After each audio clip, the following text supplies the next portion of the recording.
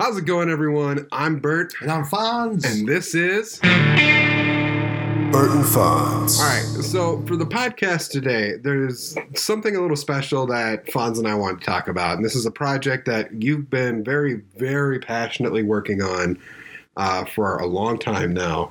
And that I've sort of helped along the way with. And it was something that we wanted to share with you because we both really like it and we want to talk about it and talk about the process of making it.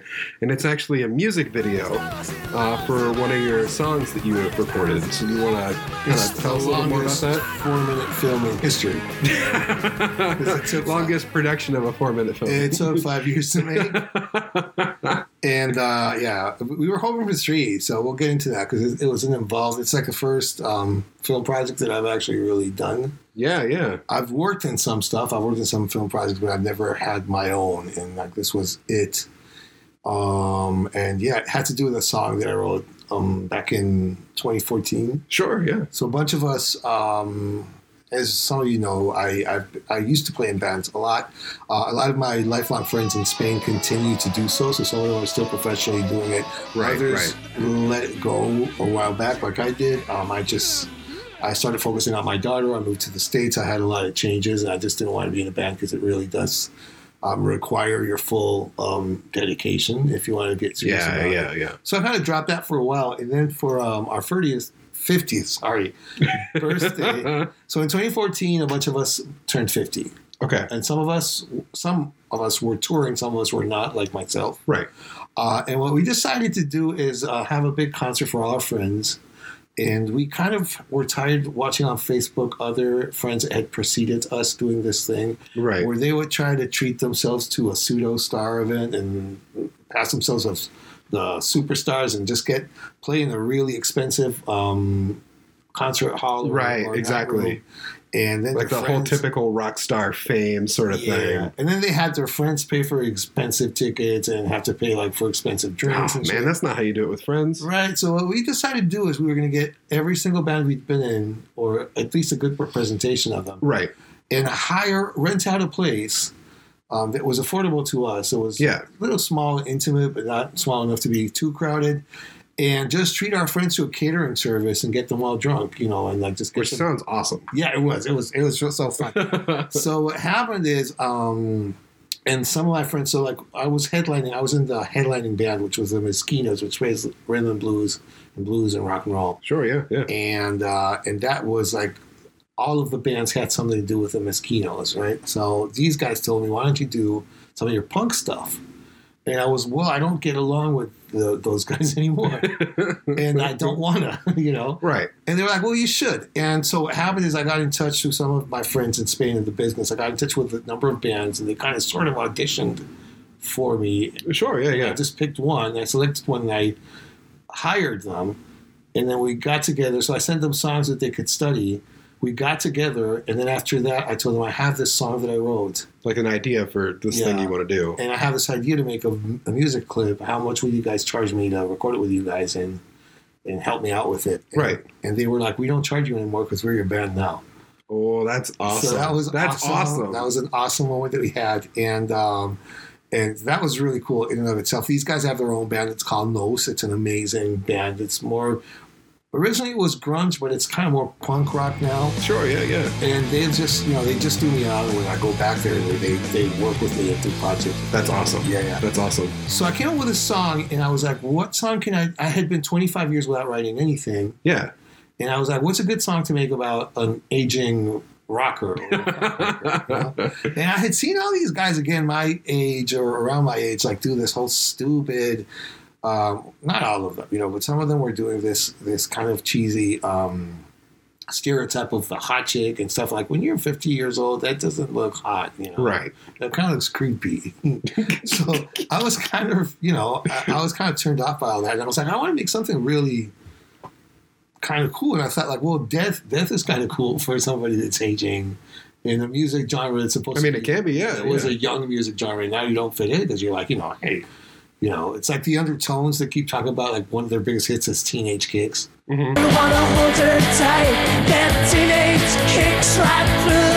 So the lead singer, Feargal Sharkey, I don't want to be singing Teenage Kicks at age 50. Yeah. And there's two approaches. There's the singer they have now is like, I don't care. It's a fun, it's a fun song, you know. Yeah. So you got both. I'm kind of more on the Sharky side. I'm like, I don't want to be talking about shit that doesn't pertain. Right. So Paying the Boatman was a song, and it's a song about it makes winks to death and the relativity of life value. Right.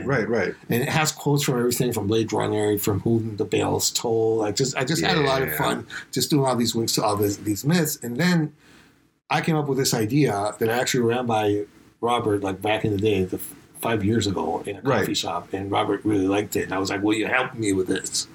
You know, and I jumped at it. I thought it was an awesome idea. And yeah, we actually did play around with a couple of ideas also with the storyline when I was still writing it. So that was fun too. And then, well, one thing I want to say just real quick is that when you went back to Spain and you had this big gathering, you actually had it record or like videotaped. And so there's actually like footage of you performing these tracks during this.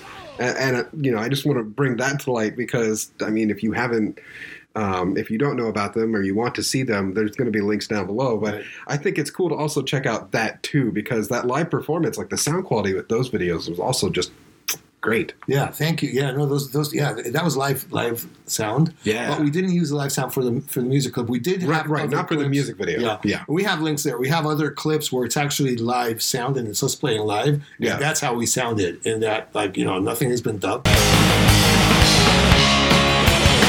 baby of the world's forgotten boy. The wooden churches only to the shore. Actually, yeah, I'll put some there too that you can tell that it's live because I screw up the lyrics. I don't remember them sometimes.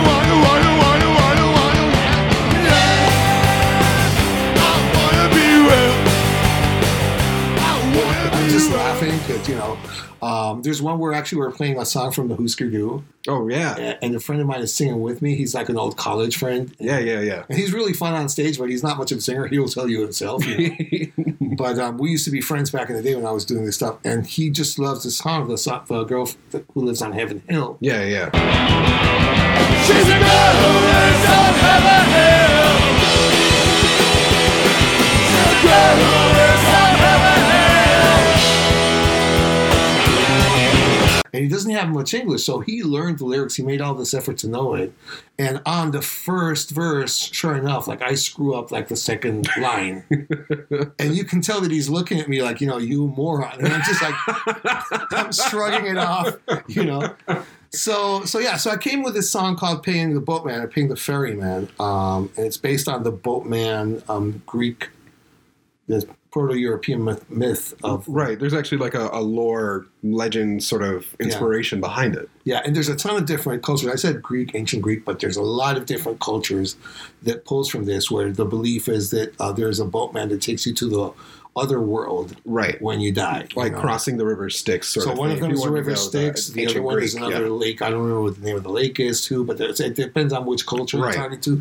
It all has, like, myth in that. And I also drew a lot of inspiration of this painting called The Isle of the Dead, which has inspired a lot of artists since the 18th century. So it's there's almost like a semi-cult like following of it's that. Not even semi, it's a full-blown cult. It's a full-blown cult, so, yeah. So, I mean, Salvador Dali has done like an interpretation. Yeah. There's a website out there, and it's really old. It's like from the beginning of the internet, so the images have really low resolution. But it's a great website because it shows every single different. It shows the 5 versions of the actual painting, which has 5 versions, one of which is lost. And so that's the black and white one that you can see on the website because it was lost during World War II. There's one in the United States and the Met in New York. In the year that I went to New York to direct a photo shoot, like back in 2007. Yeah. They had taken it down. Oh, so you didn't get to see it there? Yeah, there's this Brooklyn museum guard. I can't imitate the Brooklyn accent, but the guy was so funny.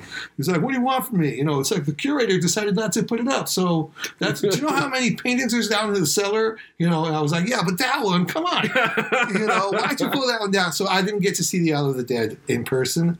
But what I do know is I discovered it through Rachmaninoff. Really? The classic. Yeah, he has an amazing piece called The Isle of the Dead.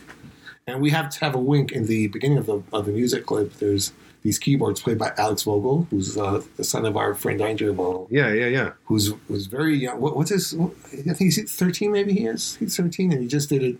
In his. I'm sure Andrea will let you know. And I was there with him. I recorded him. He was nice enough to lend his keyboard skills, and so the very beginning and the haunting little sound that we have to the pre part of the. That's awesome. Yeah, so that's the island. That's super awesome. Yeah, so then we came up with this story, and then we had to come up. The whole thing about the story is that I am older and I get younger and younger and younger. Exactly. So it worked because we shot the beginning scenes 5 years after we shot the first scenes. Yeah. So I am actually older, and then we use my nephews as stand-ins for your younger self. Right, and so two of my nephews lived here in the States, so the whole logistics and then we made this joke of this. There's this tunnel in the Twin Cities where we run through, and we come out in Spain. Right. So, in the actual music video, it looks like you run through while you're in Minneapolis. When you come out, you're in Madrid. Right. And granted, it was my first project. That was super ambitious for a first project. So there's a ton of things that don't come across immediately when you watch it for the first time. And I realized that after a while, I realized in 4 minutes, there's no way I can tell this story. Well, not like that, because I think in your mind, the way that you would have liked to tell it is like a feature-length sort of thing. But then it's in the context of this song. Like when we were talking about this originally, and you were all like, okay, I want this shot and I want this shot. And I'm like, all right, but you realize in order to get that right, like a couple seconds isn't going to do it. Like it needs to be stretched out a little bit. No, but remember that we talked about it and I was like, here's what I realized it's never going, no one's ever going to get this story the first time they watch it. Right. So only somebody crazy enough to want to watch it more than once is ever going to get close to going, oh, wow, okay. So that's him and he's getting younger. Otherwise, very few people notice it. So what I did is I told myself, I'll settle for make it visually interesting. Right. So make it intriguing and make it look interesting and weird and edit it really well or as well as I can to make it look interesting. And then, and then whoever wants to watch it more than once, they'll figure it out. Otherwise, at least they've watched something interesting with music, Well, and I know that one thing that you and I talked about too is that if they don't get the actual meaning of it, it's visually interesting enough that if you watch it through, like you're going to walk away with some sort of impression of it, whether it's the correct one or one that you sort of inferred yourself by watching it. But what I like most about like the end result here is the fact that like you've been showing it to a couple people now that we're all wrapped up with it. More than a couple people. Right. There's a bunch of people that's seen it. You've heard like a bunch of different theories already on of what their interpretation of it was. And I think that's really interesting. That's really great because that's a great point. Because when I was younger, I remember hearing this whole cliche of the story is finished by the audience. It's complete. And I thought that was such a pedantic little cliche. And then one day I realized what people were saying. Like it actually sunk in. Yeah, it's like your story is not complete until somebody's watched it, and then they give it an interpretation which is out of your hands. Yeah. And that in and of itself is pretty cool. So yesterday, actually, I was having beers with a friend from work. Yeah. Hi, Trent. And he gave me an interpretation I never thought of. He said, like, the girl at the end that comes out of the boat. So the whole story is that there's a girl in the boat from the Isle of the Dead. Right. Is actually my daughter being held hostage. That was my interpretation. Right. By the boatman, and I have to kind of give her life, and I live through her at the end. Exactly. So I die and live through her. That's kind of the whole symbolic thing. And what this guy thought, like what Trent thought was, I thought that this girl was the puppeteer, and she had been just like pulling the strings of, and she was the one that was making you go through all these ordeals and stuff. So I thought that was pretty neat. I think that it's a really cool like way to spin it. Right, and I was like, I wish I wouldn't have broken it down so much on the synopsis on the press kit that I submitted to the film festivals, because this is actually a cool interpretation I never thought of, and I should have left it a lot wide open. So that's another little rookie mistake that I think I made there. I made a bunch, It was a ton of fun to do.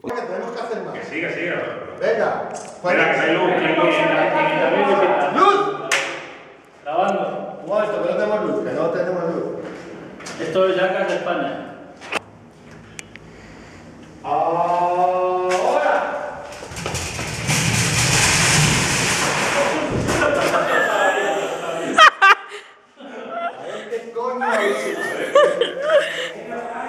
¿Todo bien?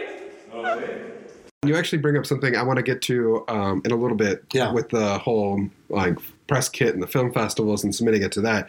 But what I'd like to hear a little bit more about first is after you and I started to like talk about this and talk about the shots, and we were, like, I remember you coming up to me with like rough sketches and you're like, what about this? And then it goes to this, and then it switches this angle, and I'm like, maybe we should try it a little like this. And you're like, yes, so that. Do you remember one of them? So one of them was me saying, like, so there has to be a threat.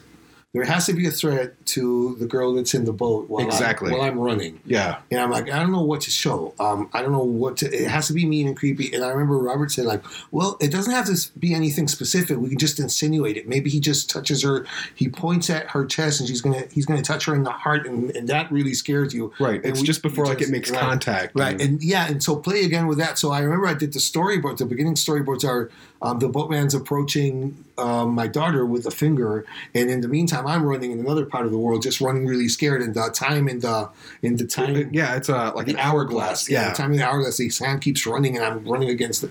And then in the last minute, like 2 years after that, like when we had already shot Madrid.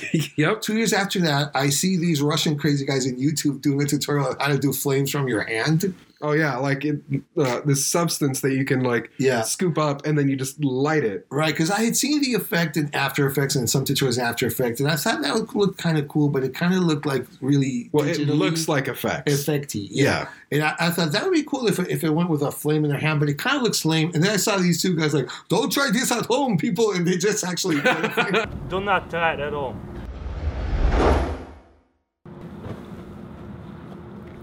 Look at him, got scared. Blew up in my face. Whatever, you got scared.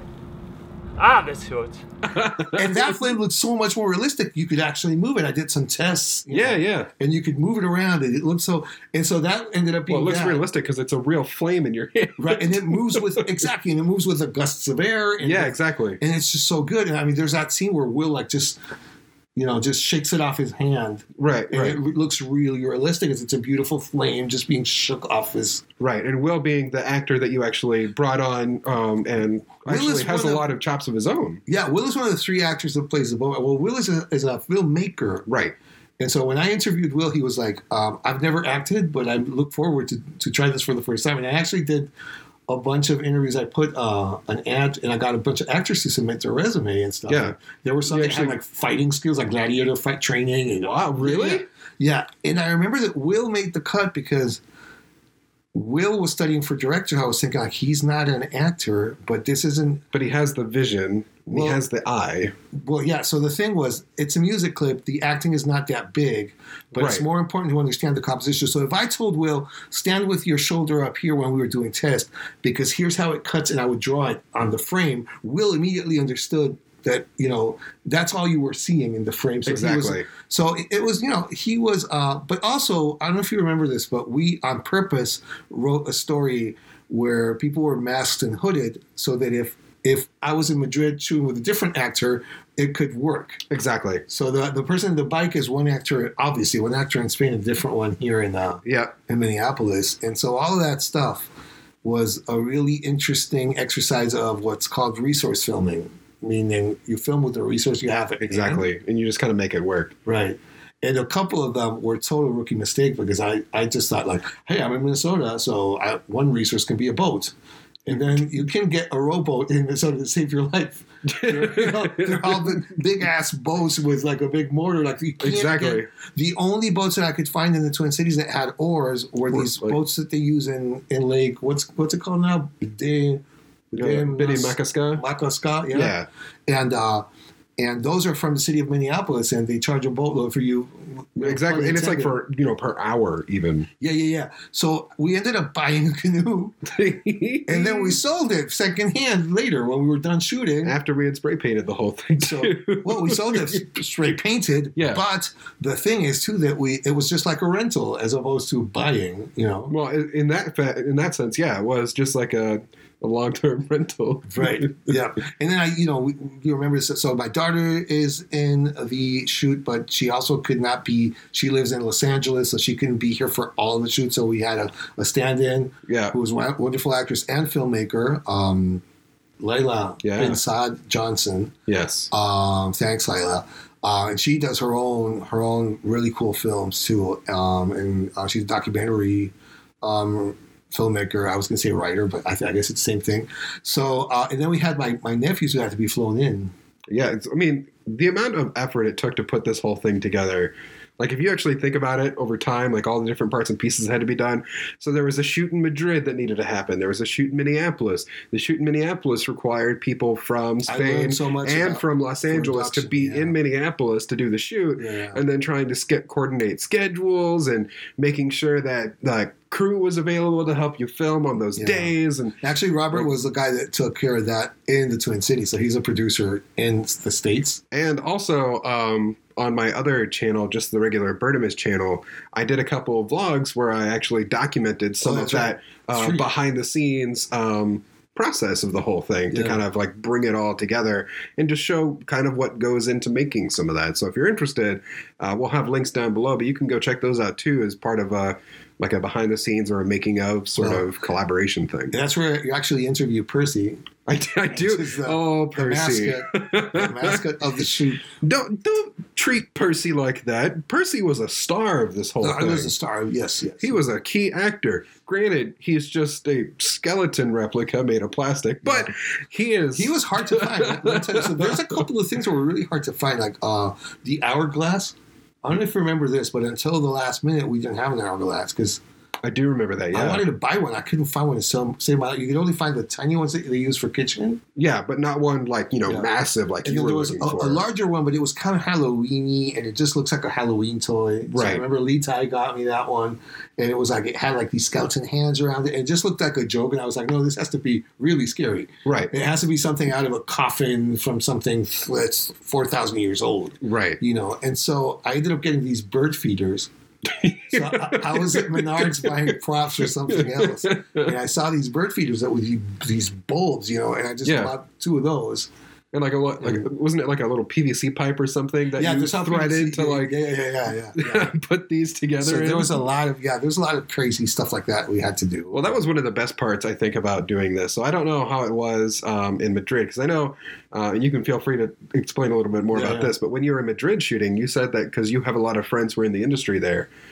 They actually have a lot of like this equipment and the cameras and the rigs and all kinds of stuff to do the shoots. And then we got here and we're like, okay, well, we don't have any of that. We have DSLR cameras. So our friend James, who's the main cameraman in Minneapolis, he had DSLR equipment, and he was also learning to do film, and he was very interested in that. But it was a DSLR camera, right? And he had all these lenses and stuff, and he knew how to do it, so that was cool that we had him. But some weekends he wasn't available, and he was nice enough to say, "You guys are welcome to my." To use the equipment, yeah. But then I was scrambling like 3 days before the weekend trying to learn from tutorials. I've gone to film school, but I have an aversion for photography, so I know how to edit. I was the one who edited it. Yeah. I know some things. Well, I taught myself to edit for this thing, but I know the principles, and I've done some animation in the past, so I kind of know things like that. But for the production, I just know from class. I've never done it myself or from watching other people do it. Absolutely, yeah. And so there were people in Spain who actually knew cameras, and they controlled the cameras, and you were able to like kind of lean on them and rely on them essentially for that part of it. Plus, Spain did not have the operatic logistics that Minneapolis had. There were no costumes involved in Spain. It was just a straight up music clip. Yep. And the only it was a little more straightforward. Right. There wasn't any costume. It was like just me in those black shorts and that black T-shirt. Right. And then Pepe playing the biker with the hoodie, and that's it. Everybody else dresses however they want. Yep. And the cool thing is we got Tabacalera, which is an awesome location. Thanks to Pepe. Really? That's not a place where people have all that access much access to. Okay. And it's just a beautiful place. I don't know if you remember. It's like it's a 19th century building. It's even older. It's from from after the Discovery. Yeah. It's a big, and so like all these hallways they're from that era, and it was given to a collective in Spain that then repurposed it for activist groups to kind of do their thing. So that's why it's full of graffiti. Like they just a lot of artists just redecorated it and repainted it, and that's why it has that interesting feel. So remember that corridor where we're running, it's full of graffiti and paintings. Well, I also remember how much you had to kind of crop out of that shot too. Yeah. At a later point. But there was one where there's like this there was a couple of graffitis that I had to do an effect over. Right, just to block them out. But it's a really interesting, like where the kids are playing, like where the band is playing. Yeah. That area, like not very many people have access to that. And you're talking about like the opening intro shots to the thing? Yeah, those are dungeons, like where they're playing, where the actual band is playing. Yeah, those are like old dungeons from this. Oh, that's so cool. Right. So which just really adds to like the mystique and the mystery of it. And then it's really well lit because Pablo Santana is actually a very well-known, award-winning photographer in Madrid. And, and he's a partner of mine. We play in the Mezquinos together. ¡Vuelve al pueblo!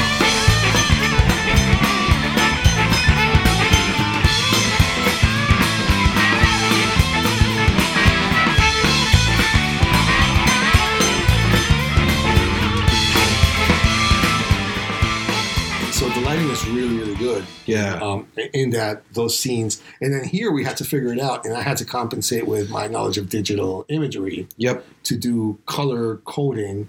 And there are a bunch of color correcting for all of it. A ton of color correction to make it all match because things didn't match, and I used different shutter speeds. I did a bunch of no-nos, and then we had to fix all of them. So like the compositions were kind of cool, but then it was like, oh, this is all very different, and I had to color correct and correct that, and through effects.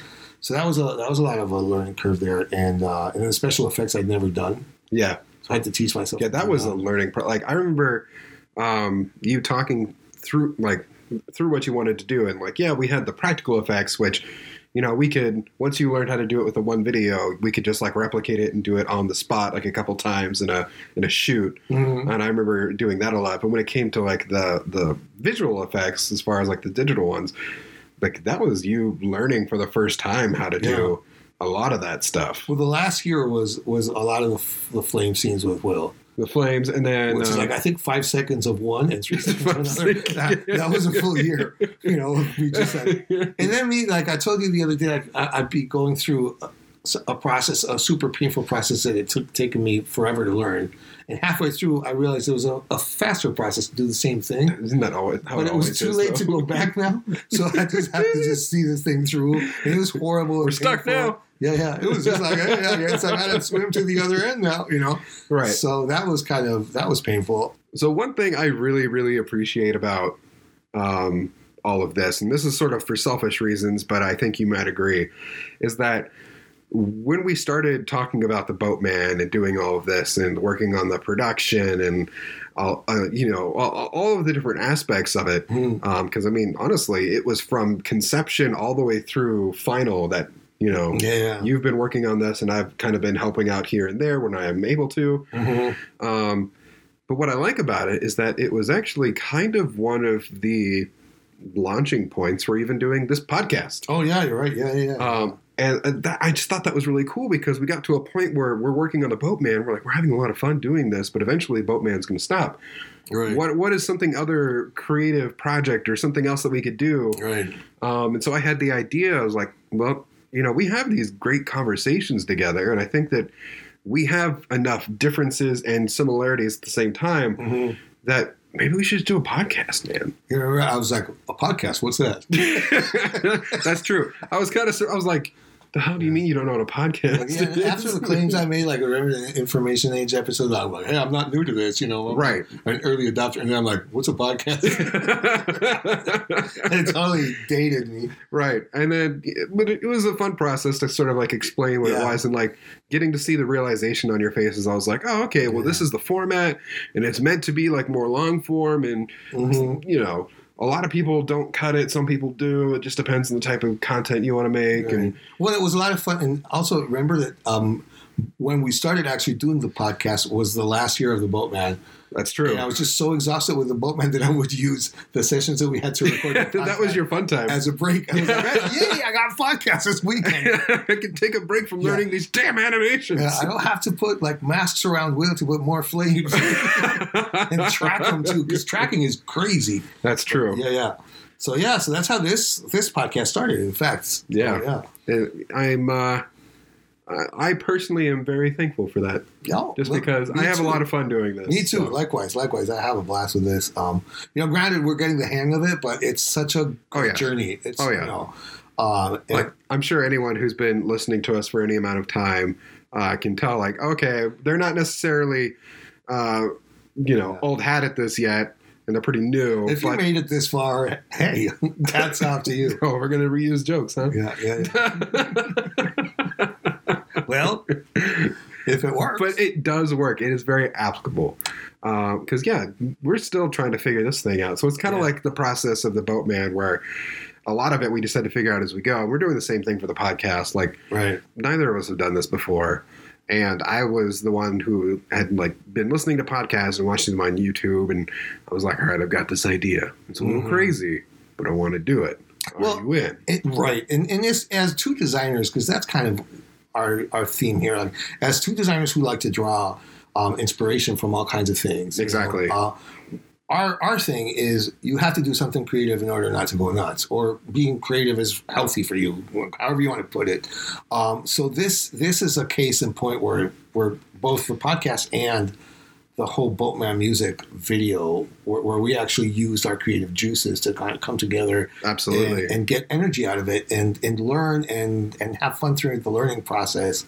So and hopefully some of this we can pass on to you, or you can get something valuable out of it.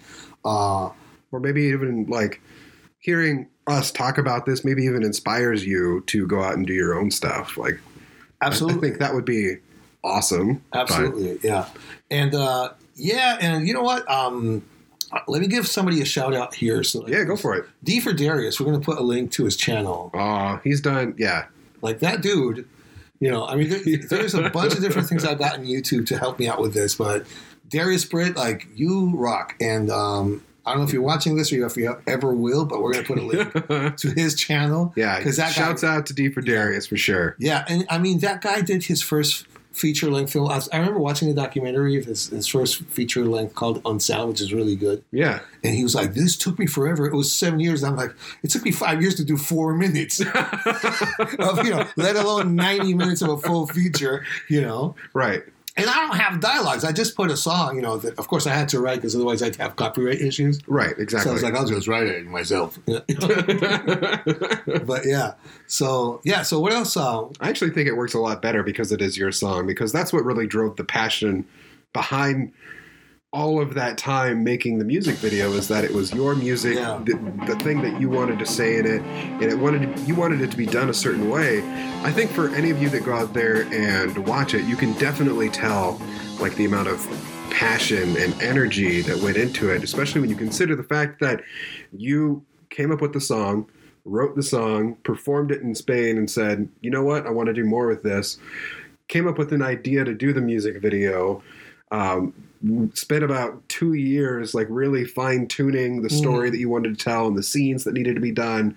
The 5-year process of making the whole thing, learning new techniques and tricks and tapping into your roots. And it's this whole, it's basically one big love journey of making this thing from start to finish. Yeah. And I also made a bunch of mistakes, because one of the things I wanted to do is let's play with my strengths. So I go to Spain a lot, and I live in the States. So if I make a story that goes from Spain to the States, and I have these guys cross this tunnel and they show, but then at the end, logistics, and this is where you really learn. Logistics don't let you tell the story the way you would to make it that clear. So a lot of people don't realize that you're in a tunnel and then you come out, and there's a bunch of things that you don't get the first time. Right.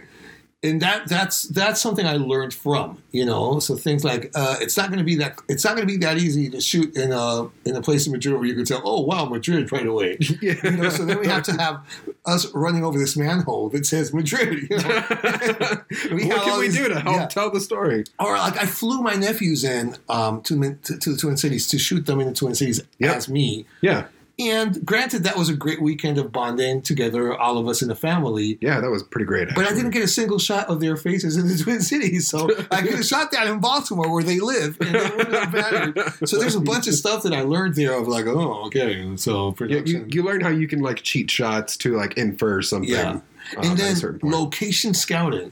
Like That was in film school, like always heard about it, done it a couple of times. When I worked back in the day when I worked in the media, I was briefly a camera guy. yeah. Not photography, so because we already talked about it was video, so you don't need to know that much. That's why I don't know about the shutter angle and that stuff. But there would always be somebody taking care of those logistics, so you took them for granted. When you have to do your own location scouting, you realize how fucking hard that is. Yes, it is. And I was like, wow. So it took me to find that tunnel.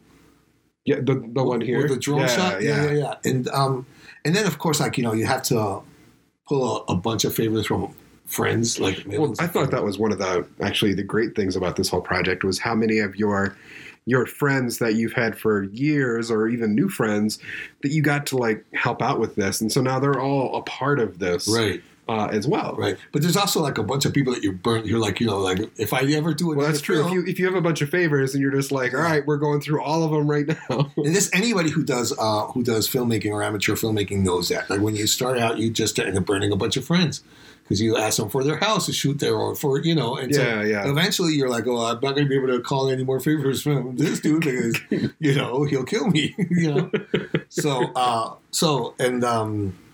And in your case, like, you know, you and I kind of barter back and forth with. We do. So, like, we have a big trading system, essentially, of every time I need help with something, I know I can call on you, because there's plenty of times that you've called on me and I've gone to help, or, like, you know, like, right. We built up credit, essentially, between the two of us. Right, exactly.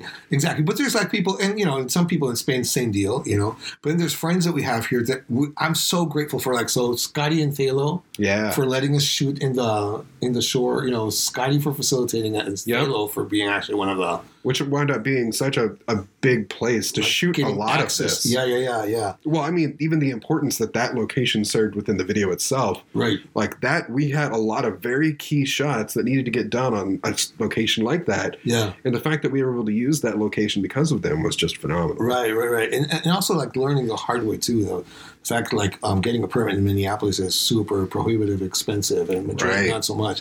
But then the Mississippi is international waters. No, actually, the Mississippi is accessible to any citizen of the United States. Yeah. Now, I don't remember now what the law is, but there is a law that started with one president, like, a long time ago. Yeah. The Mississippi is open, so we could. And the Mississippi, shooting in the Mississippi is just awesome, you know. It was fun, yeah. Or like one of the first shots. The first shot of the Twin Cities is the last shot ever taken in the production. Yeah. And it was me just driving past this bridge that had been closed for years because they were working on it, the Lowry Bridge. Yeah. And I'm just coming back from lunch to work, and all of a sudden I see this, and I'm like, and it's the last day before the big snowstorms come in. Yep. According to the so I just pull over and send an email to work saying, guys, I'm going to be 2 hours late because I just found the spot to do that shot. I had like these really poor shots that I took in Cedar Lake, I think, with a couple of buildings popping up on top of the trees. And that was that shot. And then I saw this beautiful shot of the Twin Cities and the Mississippi converging. And it was the last day where we were going to be, you know. Before everything was just going to be covered in white. So I went home, got the camera, went right back there, you know, got on the Lowry Bridge and started shooting. And that's like the last shot of the entire production. That's the last shot of the Ferryman. Yeah. But you know how like these things just come about, and just how you learn how difficult it is for some of those things. Right. And location scouting is so hard, you know. So speaking of location scouting and difficulties, so one anecdote I wanted to bring up was the location that we were just talking about in Minneapolis on the Mississippi. Mm-hmm. One of the challenges that we had for that one that I thought was really interesting was that because of where that location is in Minneapolis, like along the Mississippi there was a lot of times we had to sort of pause production because there were like kayaking tours that were coming by. And the moment that anybody sees like people on a beach with cameras like acting and doing stuff, suddenly everyone like slows the kayak down. They're just drifting and watching, or they'd like start pulling in closer to kind of see what's going on. And now they're in the shot. Yeah, exactly.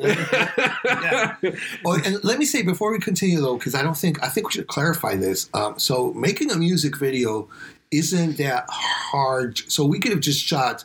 The way a lot of my friends do music videos is... Well, it's just typically the band. Yeah, with the exception of Chano. Chano comes up with some really interesting stories. I'll put some links.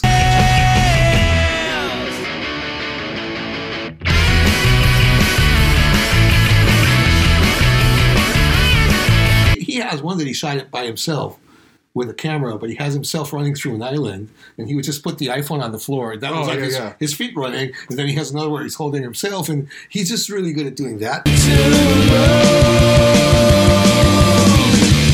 Tied up to a cruel reality. I feel. But normally, if you just have the band and you shoot the band, like only with the band shots in Madrid, I could have edited. You could have the made a whole Boatman video with just that in a weekend. Yeah. In fact, I did that. I actually laid the Boatman on top of that. So there's a music video really? only with Hermano Chano playing and me in that screen singing. Yeah. And there's the whole thing without any story. But the thing is, there was a story attached to this, so that's Right. where it got, That's where it needed to have like the extra part of it. and it got complex because of that. But that was the interest. But I just thought it was so interesting on the Mississippi, like Yeah. having to just like stop, and then sometimes we'd have people. I think there's another story from when we went to go shoot in Bayfield, which was a tale all on its own. So not even just like, first of all, finding the location. Yeah. Second of all, trying to get the canoe up there because we didn't want to rent a canoe up there since you had just purchased it, like we had talked and about. painted it and everything. Exactly. So, yeah. And so I remember the day that I came over to help you like try and strap that thing to this rental truck that you had went to gotten YouTube. to. Yeah, so I rented a truck. So here's the thing: we had a friend that said he had a location up there, but he was young, and it turned out that we didn't have access. Like, he thought we had access to a bunch of things that we didn't have access to. Right. Plus, it was raining all weekend, so we only got half an hour at the end to shoot with sun. That was such an incredible. And he finally found us a good corner of Lake Superior where we had a good shot. But originally we thought we were gonna shoot in these beautiful caves in that area. But then it turned out that it was like not that close by, and we didn't have access to it as much. But anyway, so I rented this truck and looked up on YouTube one of the many ways to tie a canoe to a pickup. Yeah, and we chose the one that turns the canoe into a sail, pretty much. Well, we didn't know that at the time, right? But it basically, like, if this is your pickup truck, this is how we were putting the canoe on it. So it's like overhanging. Yeah, so there's a photo on screen. So it's overhanging, and it kept sliding to one side. So we were driving I was in the truck, and Robert and Lila were in the car behind. Yep. And as the canoe started moving to one side, when it was starting to tip over, before it would topple, Bert would give me a call on the cell phone and say, "You got to pull over. We got to push that canoe back to the center." It would be about. So it took about. Ordinarily, if you're driving from where we are to Bayfield, it's like a 4-hour drive. Yeah. It took us about 6 hours or so because we had to stop about every 20 minutes to be like, okay, man, either slow it down or we got to pull over and readjust. Right. In the meantime, the people that are waiting for us at Bayfield are waiting to see if we're going to be in time for dinner. Right, exactly. They're getting hungry. And when are you guys showing up? I'm like, dude, don't wait for us. The canoe we're going to have an accident here anyway. So that was pretty crazy. And then when we were shooting, the story that you were going to tell, remember about onlookers? Do you want to tell me? Yeah. So that was the story I was getting to. Yeah. Is that while we were shooting there, because of the location, we actually managed to get the shot. The people that were in the building next door to where this location was actually came out and asked if we were like filming some like demonic. They thought we were satanic. Thing we were a satanic sect. We were doing some kind of ritual or something. Because all they could see was the boat that we had set up, and for this shot in the canoe, we had like our fake coffin up on the front, right? And then we have the boatman in the back who's like in this cloak and like this creepy mask and sort of thing. Because we're using a DSLR camera on a little tripod, it doesn't look like we're filming anything. It doesn't look like a shot. There's not big lights, and big like things, structures or anything. It's just like because we wanted to use the natural light of the area. Camera, and they couldn't see us in the camera because we were behind some brush. Yeah, so all they see is this creepy guy in a boat with a coffin on the front and some girl in a white cloak just standing up in the middle of it, like being pushed around. But remember what happened? So what happened is the kids, so this was like a cabin, a summer cabin or something. So the kids who were playing on the shore started calling out to them. Oh, that's true too. And so one of us, I remember who started saying, "Kids, stay away from that, please." Yeah. And so then the parents came out really scared, going like, so there's this thing going on, and these guys are like, "Keep the kids away from this."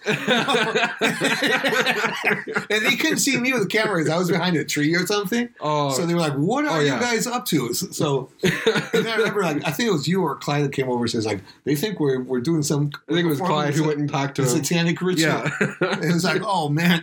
So I mean, I can see why it looks like that, but and we actually have one of the shots that worked, and we were really bummed because we'd been all weekend unable to shoot anything. It had been raining. Yep. Like in that Ray Bradbury story, The Big Rain. Yeah. The planet where it's raining all the time. And there's 120 sun domes scattered over 11 continents on this stinking planet. You actually did one of the vlogs.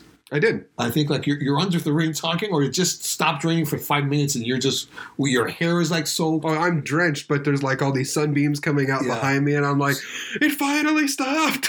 So we got half an hour to shoot, and all of a sudden these kids show up from like in the middle of the best shot, like, hey, and start waving at the boat. Hi, what are you guys doing? And I'm like, I'm gonna get the kids in the shoot, like right when, because it was in the shot. Sorry. Yeah. And it was complex because we had to do hand signs.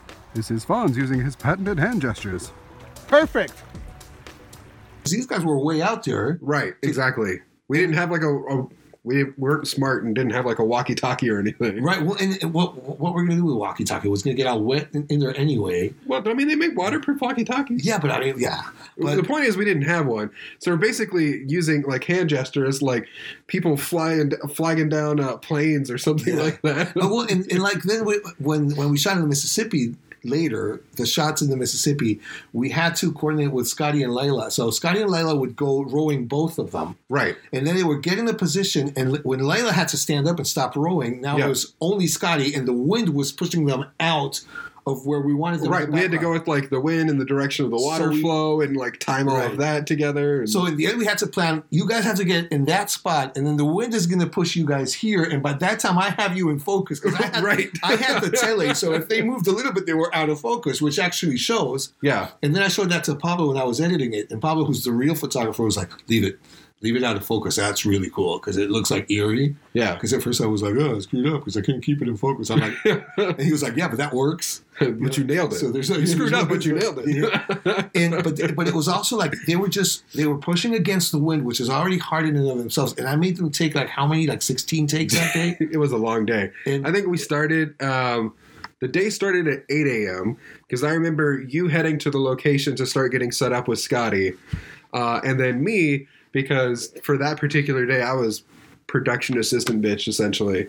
Well, no, you're a production assistant. You just... I know. But the first thing was like, hey, man, can you go get the bagels and the coffee? That was a different day. That was a day with Elena and Will there.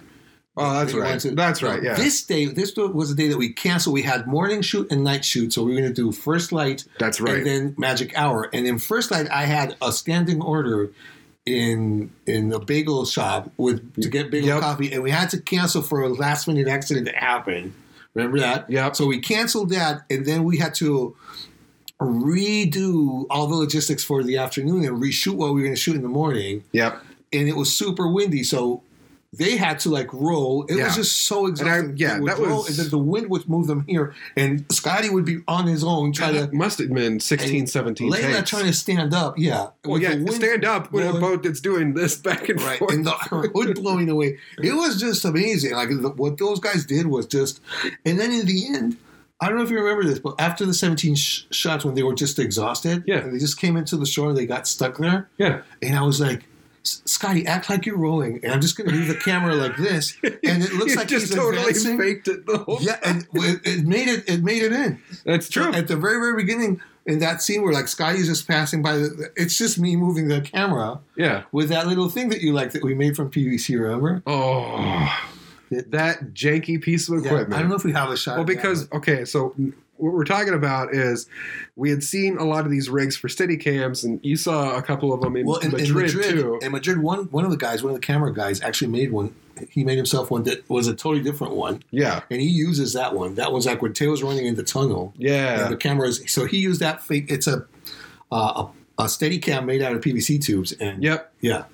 And so you looked up this one where it's like an over-the-shoulder mount, essentially. But it's also made out of PVC tube. And I'm like, man, you start running with that thing, it's just going to like, boop, boop, boop, boop, no, but it did like fall apart. Do you remember? And I could use it like the other Steadicam. I could use it like this and move it. Yeah. No, it worked. It wound up working, surprising. I will admit, Yeah, it wound up working surprisingly, but I was skeptical. But yeah, you were not a believer. Well, because I'm used to like camera equipment that's like fabricated and made of metal, and you've got these nice, solid, sturdy mounts on there with like foam grips, and he shows up with like 3 pieces of PVC and some tape, and he's like, "I got us a rig," and I'm like. What do you mean? This is a pile of crap you got from Home Depot. It worked, exactly. It worked really well. I still have it. It worked great. Yeah, so that was really funny. I'm just thinking right now, for some reason you reminded me of, remember the shoot of Will getting me out of the coffin and smashing my face in the ground? Yeah. Where you're like, there's one shot where I'm just hitting my face against the ground and Robert is off frame throwing sand. Yeah, I have like little sand in my hand. I'm like, he goes, action. And then sometimes the sand would come, but I hadn't hit my face yet. Other times I hit my face and then the sand would fall. We just had to try to time that up perfectly. That was hysterically long. And then that one turned out really well because we had like all these, we had 3 or 4 different shots in a fraction of a second. So I had to draw it, remember? And we just looked at, and then we did that one. So there was one scene where I'm just being pulled like this, and then another one where we inflated one of these like inflatable mattresses. Yep. Do you remember that? And then I would just fall. So you would just essentially like a stunt double, like jumping. And then the next one is me going like this one, like, and Robert. Except this point he's like on his knees, so we're cropping it so it looks like he's impacting the sand. Yeah. And I'm over here like a flower girl, just throwing sand in his face. Some of those were really, really fun to make. So yeah. What else do you remember? Well, there was one thing I wanted to talk to you about, and we touched on it a little bit here, but what were some of the key differences between shooting in Madrid versus shooting here in Minneapolis? Okay. Yeah. Number one, in Madrid, it was just the band and some of the running shots in the tunnel, and that was it. Minneapolis was costumes, boat in motion, boat in a shore. There was a lot more. There were flames. There was an hourglass that didn't work, so I had to put a particle system to have sound coming out digitally. Well, and then you didn't even wind up going with sand, did you? Yeah, first it's 2 things. One is black sand, and then it turns into blood. Right. So I made 4 different hourglasses. I remember the stains on my hands from the that blood stuff. is. I still have it. That blood was on. It's nothing but red dye. Yeah. It was just like, but it was awful. It would just stick to everything. So there's a point where the hourglass stops doing sand and starts dripping blood. Yeah. And that's a point where I couldn't, in the end, I wanted to actually make it turn and go from sand to. Oh, right. We never had time to shoot that. So that was one of those learning things. Yeah. So there was so big difference. Tons of props in Minneapolis, tons of costumes. Yep. Really hard logistics. Spain was all concentrated in a couple of weeks. Right. There was some logistics, but because I couldn't be there all the time, I just made them as simple as possible. Right. Like finding location scouting was done for me. Right. We had photographers. We had people that knew how to light. So we had equipment there, and then we had the band, and the band knows what they're doing because Chano has directed a ton of music clips before. Yeah. So that was really easy. Here we were more of a bunch of amateurs having a lot of fun with it. But yeah, if I had to summarize it quickly, it's like a more professional shoot versus a very scrappy amateur shoot. Well, and let's qualify that because the Minneapolis crew deserves a ton of props. No, because we did a lot of good stuff. Because the professional group in Madrid, although they were super good and I love them and they were just stellar, had half of the nightmare of logistics that Minneapolis had. Minneapolis logistics were crazy. True. I ate most of them, granted. I was the one that stayed up doing hourglasses, but you had to come in and help me with their costumes. There was a day where we were sitting down and we were watching something on TV, but all we were doing is sitting there with these pieces of costume that we had to weather because they needed to look old and decrepit. Yeah. And so we're sitting there with that and a little Brillo pad, and we're just. Yeah, this is like old we're ladies. Just sitting here doing this, on our knees and everything, as we're just watching the show on TV. That was most of those were 6 different caps that Will wore as a boatman. We had 6 versions, and we just aged them all and just weathered them. But we had to make them look similar because they were all brand new. And we're we have to make this look like it's been in the sun and beaten up and left in a shed for something years. Out of Mad Max. Yeah, exactly. Look like that. So we did a bunch of that stuff, and so that was one. So logistics was one. logistics and time-consuming stuff was, more Minneapolis than Madrid. Madrid was more professional. Then Madrid was easier for permits. Sure. Permits in Madrid were like, it was the Madrid of Manuela Carmena, so things were changing. Right. And things were a lot more efficient, and you just went in there. They gave you the forms right away. You passed security. Everybody was very efficient, and it was cheap. And then we started shooting there in Retiro. We'd get the cops come over, like, what are you guys doing? Where's your permit? Right here. Oh, cool. Oh, thanks. What band are you in? And I remember that they actually recognized the band that I used to be in. Yeah. Especially because my ex-bandmates had just released a video with another band from there that features a really hot chick as lead singer. So the cops were all over that, like, oh, did you? And I was like, no, I'm just one of the crew. So I acted like I was one of the crew. Minneapolis permits we just didn't even consider. Those are kind of a struggle for like all the restrictions and laws for a lot of that because it's natural preserves here. Yeah. The one exception I think was with the aerodrome. Is it how you say it? Aerodrome, the airport in St. Paul. Yeah, it's a small airport, so it's called an aerodrome, I think, or I'm not entirely sure, but yeah. So I had to call in to tell them that we were planning to shoot with a drone and tell them the date. And that was pretty cool because it's such a small little airport that they don't have all this official hullabaloo. Yeah. So I actually left a message in the voicemail, and then I got a voicemail back later. Hey, Alfonso, it's Eric. You should be good. If you don't go above 10,000 feet, I think you should be good that day. You're like, with this drone, don't worry about it. Like, our only worry is not getting it tangled in the trees, Exactly. And this guy, like Matt Wolf, who was introduced to me by my friend Donnie. Hi, Donnie. Thank you, Matt. Matt was he's a drone flyer, and he could fly a lot higher. He has some spectacular stuff that he does with drones. Yeah. But I mean, this was just, and I'm showing the sequence here, and this was just try to get from inside the tunnel up and get the whole city of St. Paul. That worked out really spectacularly. But St. Paul or Minneapolis? No, it's St. Paul, actually. Really? Okay. Yeah. So we passed the Minneapolis sign running. Right. But then we get into a tunnel in St. Paul. What you see is St. Paul, actually, what that camera shows. But one of the challenges there were trees between the tunnel and the sky, right? The skyline. So Matt had to do this little maneuver to get the drone clear off the trees and then get back to the shot that I wanted. Really? And then it turned out that I didn't have enough seconds because the lyrics had to snap into something else. Right. So I ended up cutting the drone. So the drone shot is one single shot. Yeah. But I had to cut it and cross dissolve to make it shorter. To make it shorter to make it seem like it's... No, I would have liked to have the whole thing, but it was just too long. Sure. And I couldn't accelerate it. And then the other things, we have one camera shot inside the tunnel following me, which is beautiful. Right. And I couldn't use it. And I'm going to use it for something else. So, because it was so cool. So, so that was really interesting. So permits was the other thing. What else? Again, in Madrid, everybody was there. Yep. Including my nephew. My nephew actually was there on vacation. But for the same nephew you had come to Minneapolis. Right. But for Minneapolis, I had to get plane tickets. I had to use all my miles, and get plane tickets for Elaine. I had to come from Los Angeles. Yeah. So there was all that, What else? I think that was it. Is there anything that you had to go? So there weren't any special effects in Madrid either. So we didn't have to do any of that. That was all fun that we had here.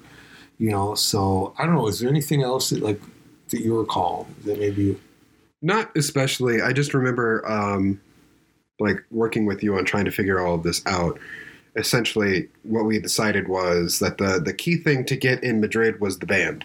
And if you got that footage and a couple other shots, you were good. Yeah. Whereas Minneapolis and the Bayfield and all that stuff, the stuff here in Minnesota, that was one half of the video, and this was the story part of the video. The story was here. Yeah, exactly. And so that was kind of how it got divvied up. And because the story was here, there was a lot more stuff to figure out and learn.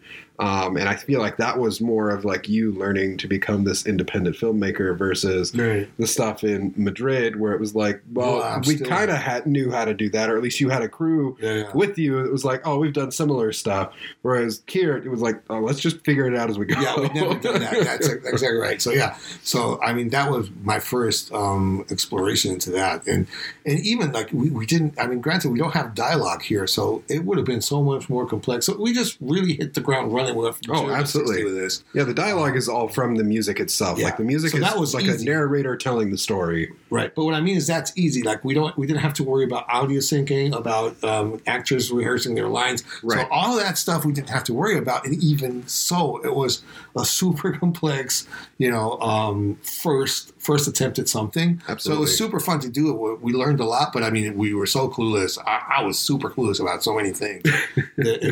That part was, was a big challenge there. And and you're right. So like music videos, like the performance part, we have that nailed down a little bit because we've done this for a while. Yeah. But this whole storytelling thing was the part that I enjoyed most, and I learned a lot about. And hopefully we did something semi-good. I mean, decent, I personally like it, but I'm also extremely biased because I've helped you from like day one with all of this. So I remember when you did the vlog and you kept one of them saying like, it's a labor of love. And I was like, yeah, the credits are going to be a lot longer than the video itself. It's like a 4-minute video and 6 minutes of credits. Yeah. That's why the credits don't scroll. They're just like boom, boom, boom, and that's it. Yeah. Because otherwise it'd be like, Yeah. And one more thing that I should say too is like we had a couple years where unexpected stuff happened, so the production had to be dropped altogether. That is true. There were some delays with other stuff happening that caused it to like kind of get hung up. Yeah. But originally it was going to be 3 years. It ended up being 5. Right. But I guess that's, so 5 of it is not, it's not that it took us a lot longer. It's that 1.5 years, we just stopped. The whole production just stopped, and I retook it again later because we just had to stop it. Yeah. So going off of the fact that this was like your first time like playing around and experimenting with being an independent filmmaker, and knowing that you also, like getting back to the festivals thing, knowing that you wanted to submit it to festivals to try and have like a, this is a short film. Yeah. It wasn't just a music video, it was a short film. Well, I presented it to the category of music videos and festivals. So right. Because otherwise, if it's presented as a short film, I think it gets rejected.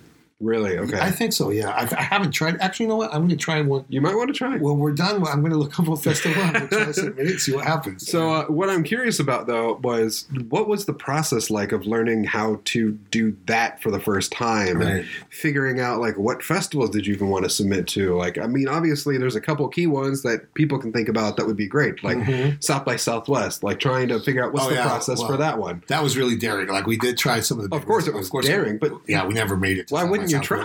Yeah, we tried. But, yeah. So, like, what was the process of, like, trying to figure out, like, okay, first of all, what do I want to submit it to? Second of all, how do I get it to them? Third of all, what do I need to have with the file? How do I get them the file? Yeah, so that right now is a lot easier than it used to be because there's platforms online that have all of that. It's like a social media platform. Yeah. You just go there and they tell you what you have to submit, and then you browse festivals and you submit it and you pay through them. So I'm using this one called Film Freeway. Okay. I remember that before I did that, so to give you a longer answer, before I did that, I did my research, and so I asked a bunch of people about this that knew. The first one was our friend Greg Bro. Yeah. He's an award-winning animator who does his own films, and he's Greg is amazing. He's got some awards at some pretty cool festivals. So he was using this thing called Without a Box, which was the number one platform that people use for this. Okay. Number 2 is Film Freeway, and I just used Film Freeway because a couple of festivals that I was researching just said submit. We accept submissions only through Film Freeway. Yeah. So I kind of went with that. But before that, I had actually had a couple of friends in Spain. So Jose Sacris was. He's like a veteran of the film industry back in Spain, a good friend. Okay. And he also is the son of one of the most famous actors in Spain of the 20th century, Jose Sacristan. So they both share a name. Oh. So that's why he calls himself sorry, Sacris, I just revealed. He calls Spoiler. he calls himself by his nickname instead of using the surname. Yeah.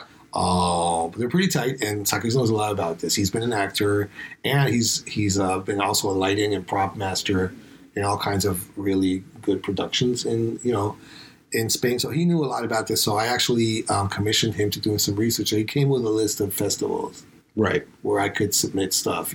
That's true because you didn't just submit it to U.S. festivals; it was U.S. and Spain. Well, but Film Freeway does that too. Like so, film. Oh, really? Okay. Film Freeway is so big; it's like the IMDb. Everybody that does a film festival now uses a platform like that because it's a lot easier. More and more and more festivals are doing that. Right. There's a couple that don't. South by Southwest notoriously is one. Right. That you submit through them. And there was we got an award from one festival that I didn't submit through Film Freeway. Mm-hmm. We got an award with them. No, I think we just got an official selection from them. Okay. But we're in their selection. So I don't know if we've gotten an award yet because they haven't screened. Well, I know that there's one that you submitted. I think it may have been through Film Freeway, but you submitted and not only got chosen, but got premiered and featured there, too. Yes. And that was the Wasteland Film Festival from Wasteland Weekend. Which is, I mean, if you guys have never seen what that is a crazy. It's basically, it's kind of like Burning Man for a weekend, but it's nothing but like Mad Max style, like it's like clothing and cars and all kinds of stuff. Right. It's a Mad Max version of Burning Man. So it's really cool looking. Honestly, I suggest we'll have links below. Yeah. But go check it out and just kind of see some other stuff from there because it's really cool. Yeah. So and I think it was a great place to have our first public screening there because everybody in the crew has some kind of affiliation to punk. Right. Punk rock in some way or shape or form. And so this isn't exactly that, but it's kind of like the same culture. And to me, back when I was in film school in the early 80s, and Mad Max was the thing. So it's kind of interesting. It kind of goes full circle that we would. So that kind of touched an emotional little, Well, it was just really cool. And I think like the overall tones and themes within the video itself and the music, it just fit really well for that sort of festival. Yeah, we don't fit exactly on the kind of selection that they do, but their rules are you have to have some kind of touch of weird fantasy to your film. So that's why I think we made it in, because it was definitely weird fantasy. I think it was mostly because of your depiction of the boatman too for this one, because if you think like a boatman or a ferryman, traditionally in a lot of these stories it's just like a skeleton or somebody that kind of represents death. It almost looks like a reaper. There's all kinds of representations of Charon in history and in legend. Right. We can go through them. I'll show some here. Well, I just remember the one that you went with specifically for this shoot is almost like this pseudo-demonic looking character. Well, he turns into a demon kind of at the end, like when he bursts in flames at the very beginning. With like the teeth and all of that. And at the beginning, he's kind of almost human, Well, you can't even tell in the beginning almost, because it's just like this creepy figure. Well, I'm modeling him after the back of the painting. So the whole shot of the boat starts with a shot inspired in the painting The Isle of the Dead. Exactly. So one of the versions has a figure that looks very much like that. And so that's kind of why we went with that. Yeah. But I think it's also like the whole... The gothic part of it, and I think the flame part has, like, if you look at stuff from Wasteland, there's flames all over the place all the time. Oh, absolutely. There's flames all over the place. It's just always flames. So I thought that, that got us in probably too. I think the music had something to do with it, because they do favor that kind of. I'd like to think that Percy's cameo in it also. Yeah, Percy does a stellar job. Stellar. So that was a good place to screen for the first time. But we did make a bunch of official selections and a couple of awards, which is awesome. We're very honored, and smaller festivals. Granted, I mean we didn't make it to South. Sure, but I mean it's still overall it's still just awesome you going through this process, regardless of what happened, because you just knew that was something you wanted to do. Yeah. So it didn't matter. It would be great if you got in, but you were going to do it anyway. We did it for the love of it. We had a kick. We got such a kick out of doing it, and and the fact that you're just so proud of it, and I rightfully see why. Well, because this thing is just it's so well done. I'm not that proud of it. I love the project. I'm not. I mean, there's a bunch of things I'm like I should have done this different. I mean, but you can't. I mean, honestly, you are going to be your own worst critic, obviously, for a lot of these things. I mean, as a creative, everyone knows that you're going to criticize yourself. It's also. I think I'm okay. I'll say this. You're right. I'll say this. I am really proud of how it came out, because this is the best way I can say this. Because it came out a hell of a lot less amateurish than we expected it to.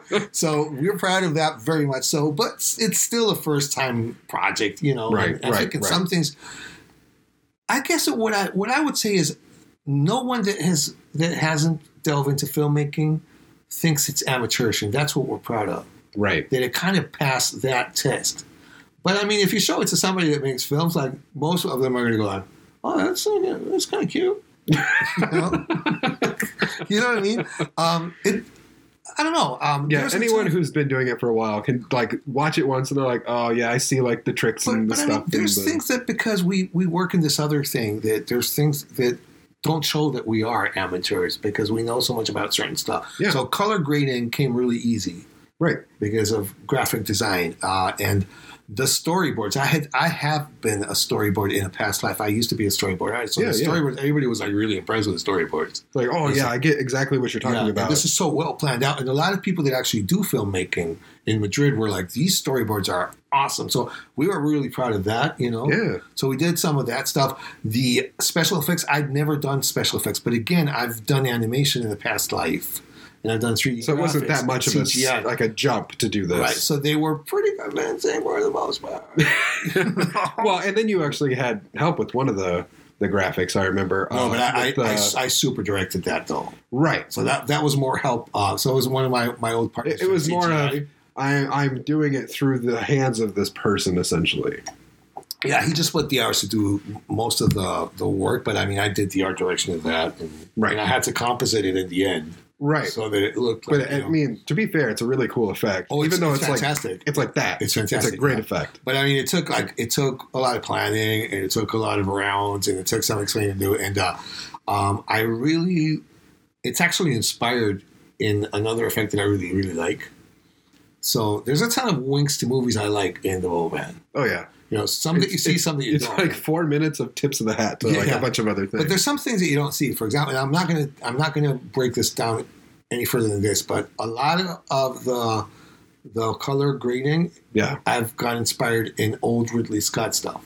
Mm-hmm. The Duelist in particular, and a lot of people are gonna go, like, "What? That doesn't look like it." But whatever. I just took, there's a ton of winks to silent film that are more obvious. Yep. To the look of silent film. And then where was I going with this? With the particle system explosion. Yes. That's from The Prophecy. So there's a moment where what's his name? Viggo Mortensen, who plays Satan. Yes. And he walks away and he explodes into a bunch of birds. And then that effect has been done many times afterwards, a lot better technically. Yeah, in a bunch of different ways too, like for vampires exploding into bats and all kinds of like different stuff. Right. Yes. But if you look at this one and you really deconstruct it, if you know how to deconstruct, you can tell that there's footage that they've pasted on that repeats and. Yep. But it's so well done in like a few seconds that actually you buy it every time you see it. Right. And so I wanted to do that, and I was like. Then I started looking around the web and I started seeing all the bird explosions. Everybody's exploding into birds and tutorials of how to explode into birds and then explosion into bats. And I was like, we can do this in 3D. We've done this before. Santos and I, used to be partners, so we've done particle systems before. I'm like, let's do something really creepy. Let's do explosions to bugs. Insects. So we did that, yeah. Yeah. So that was fun. So then what happened is I had Santos make a particle system and have it explode. And that took several rounds because... to play around with the particles until we got something that looked like insects. And then I got a couple of insect cloud stock footage. Yeah. And I blended those together. So just the seconds of doing that completely sells the shot. So yeah, we're really proud of that. And that's how much? That's like 3 seconds maybe? It's not even 3 seconds, it's just I don't think. It's so quick. But it was a lot of fun, and I remember like showing Santos the Viggo Mortensen explosion. I said, we have to do this, This is, this is our North Star, essentially. Right, exactly. So that was fun. So, one thing I remember the most, and sort of like bringing this all back to like wrapping this up and finishing it, is that I remember the day that you finally finished stuff with The Boatman. Oh, man. Like, after 5 years of working on everything. And 1 full year, and 12 long months of everybody going, like, you're going to finish The Boatman? Right. Because everyone was just like... being pestered by people and all kinds of stuff. You could tell people didn't believe I was ever going to finish it. Yeah. But I remember the day that you finished it, you called me, and you were like... Motherfucker, it's finally done. The Boatman is done. My life has no meaning. What do I do now? Yeah. But just like you literally yelling in like relief and joy because you're like all of it, the whole process, like it's finally done. I remember Greg telling me so because I picked his brain. Greg telling me there's a point where you have to say it's done. Yeah. And you're going to have 18 voices in your head saying, but what about this? I can tweak this. I can tweak that. Like, you got to just walk away. And I was like, okay, yeah. You know? And I was like, it's a 4-minute video. Enough of this shit. You know, you just can't go any longer. It's more than a year per minute. I know. It's so crazy. That is so funny. But there were. Sorry, I just want to say that because I just remembered what I don't know. What yeah, absolutely. One of the big surprises was one of the festivals sent me an email saying, "We've got a jury recommendation for you to submit to these other categories." Okay. And granted, they charge you for it, so they're kind of upselling you. Sure. But they gave me a voucher to do it at a big discount, like 50% discount. Oh, nice. And they recommended other, and I got nominated for an extra one.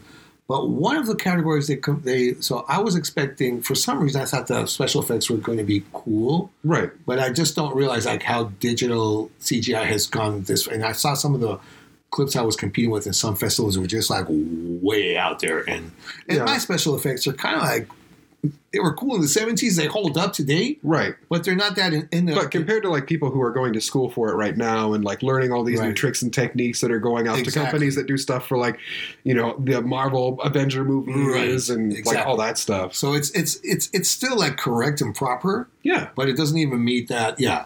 So for some reason I thought that was going to be cool, and I realized, I might have been doing CGI in the past, but I'm not with it anymore. I mean, I'm good enough to do something decent, but I'm not blowing anyone's mind. But then it was interesting because I was recommended for Best Production Design. Really? And I was like, son of a bitch. That's really awesome. Like all those hours of Bert and I were like scrubbing clothes. We're sitting paid off. You know? the whole weekend of just... Yeah. And then like strapping the hourglass. Do you remember when Will broke the hourglass? Were you there? Yes. And we had like 4, and he's like, I'm going to break it. If I do it this strong, I'm going to break it. I'm like, go for it. We have another 3. Sure enough. The other, number 2 broke, and we're like, oh, shit, no. So with that, and then definitely like the research that you did for how to make a lot of these like props and effects. And God, just one thing I remember that reminded me of the coffin part of this thing.